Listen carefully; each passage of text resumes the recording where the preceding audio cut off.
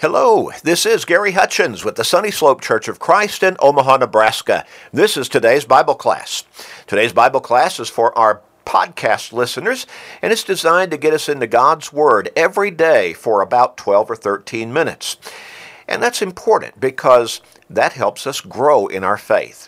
For some, it might help to simply develop their faith. Faith comes by hearing the Word of God. So the more we get into God's Word, the more our faith grows, develops, becomes stronger, deeper, richer, fuller. And so it really helps us to have a better focus on life, to be able to better deal with whatever these days might throw at us. And they throw a lot at us. But it keeps us also more focused on our spiritual lives, on our relationship with God, on eternity in heaven.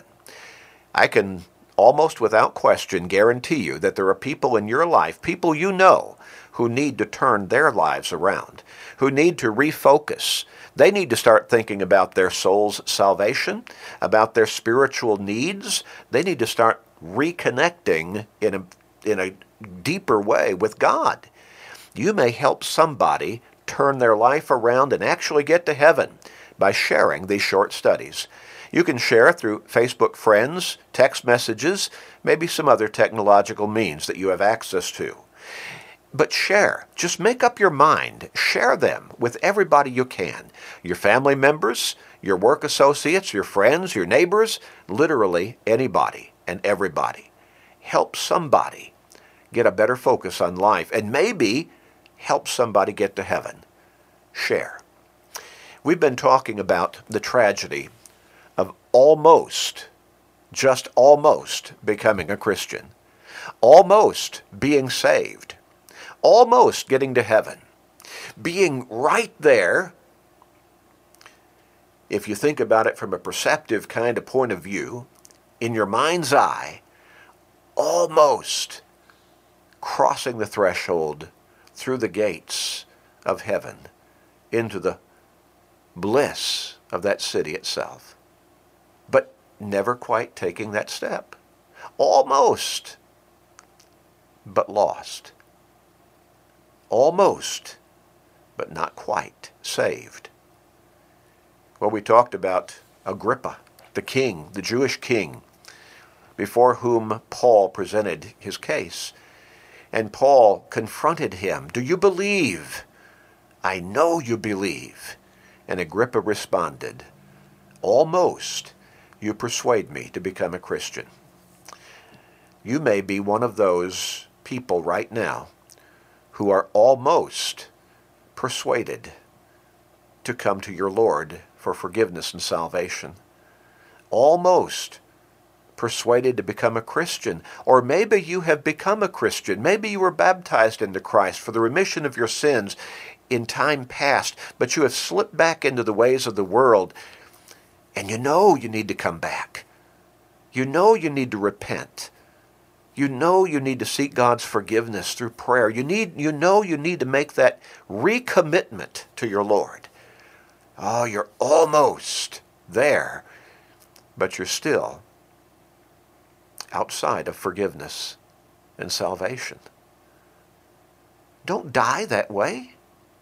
People are dying around us all the time. And that's part of living life in this world. Don't die just almost persuaded to come to your Lord. Why do people not make that final decision, make that final commitment, surrender their will to God's will? Well, we talked about that. Pride is one reason. They don't want to give up what they've got in their mind, which in reality does not even hold a candle to what God has got waiting for them in heaven. You know, the Apostle Paul talked about all of the spiritual blessings in the heavenly places are ours in Christ. If we will come to God through Christ, if we will be baptized into Christ for the remission of our sins, Romans 6 and verse 3, Galatians 3 and verse 27, Acts 22 and verse 16, that God has all the spiritual blessings in the heavenly places waiting for us to bestow upon us. Oh, but if you're just almost persuaded to take that step and become a Christian, then, well, those are not your blessings. You do not enjoy those. But pride might be holding you back. If I make that admission that I need forgiveness, what will people think? You may feel like you'll be humiliated. But you see, humility, a humble heart, is what God wants from you. A humble heart, ready to submit your will to His will, and simply come to Him in obedience and submission. Some people say, I'm too busy. Now, we've talked about how some people simply don't want to give up sin, and that's another reason why they remain just almost. They're caught up in some kind of sin in their life, or maybe a whole sinful lifestyle, and they think, if I become a Christian, I got to stop doing this. I got to stop drinking. I got to stop gambling. I got to stop running around with every woman or man I see. I've got to stop doing all kinds of things. I can't curse anymore. I can't lie. I can't deceive people. I can't cheat people. And they don't want to give up sin. How tragic to end up in hell because you simply don't want to give up sin. To pass up eternal life in heaven, all of the bliss and glories and happiness of being in that city where there is no pain, no sickness, no sorrow, no tears, no dying, because you don't want to give up sin in your life. Now, all sin and come short of the glory of God, Romans 3 and verse 23. But you see, the wages of sin is death, Romans chapter 6 and verse 23. But the second part of that verse says, but the gift of God is eternal life through Jesus Christ our Lord. Now, which do you want? The eternal condemnation, which is referred to as death there? Eternal separation from God in hell, or eternal life with Him in the glories of heaven? It's a no-brainer. Don't remain just almost persuaded. Some people say, I'm too busy. Well, life is busy.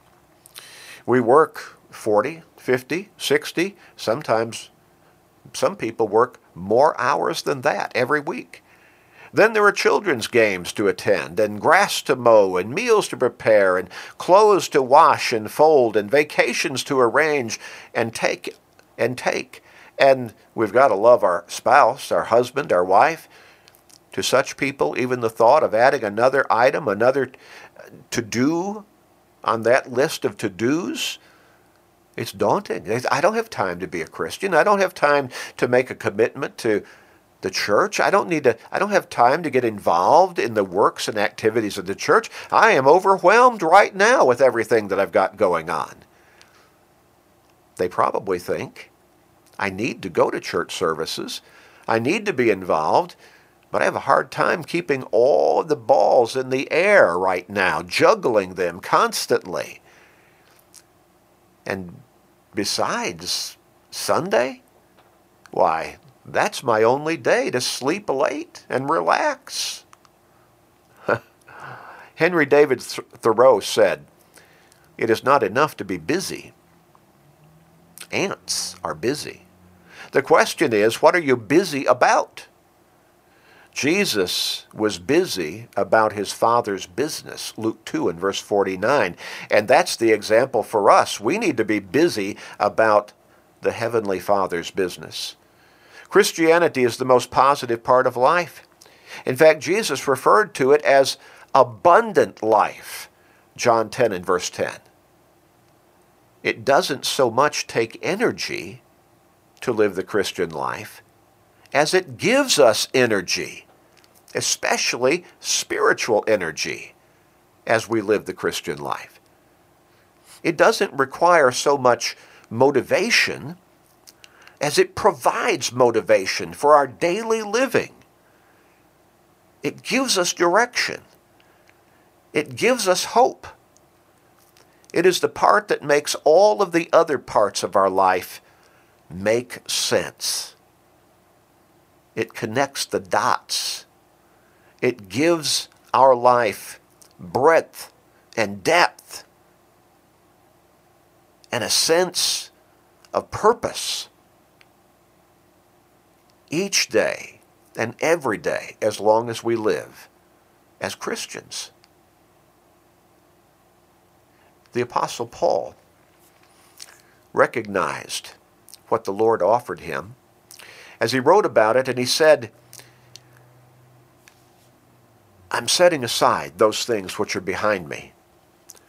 I'm reaching forward to the prize of the upward call that God has offered me through Jesus Christ. I'm paraphrasing. But he talked about his pedigree, so to speak. And he said, what those things that I thought were gain to me, those things I have counted loss for Christ. Oh, I've given them up. I thought I had position, prestige.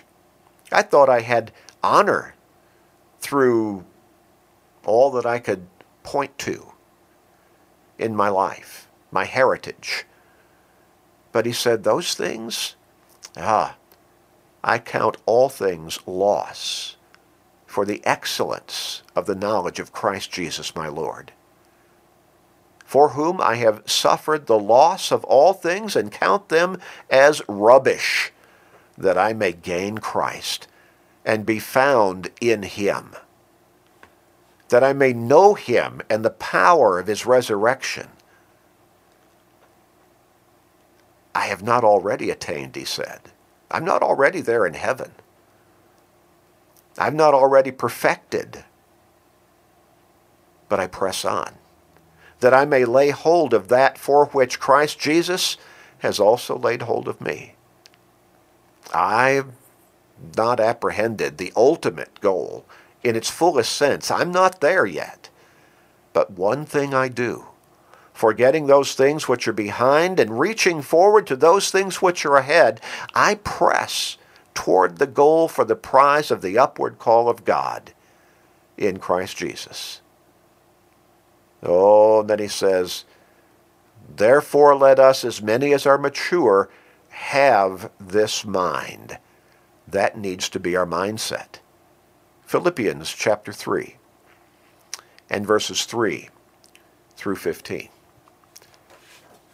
Paul made up his mind not to be just almost persuaded. He became altogether committed to his Lord. And oh, he suffered such rewards.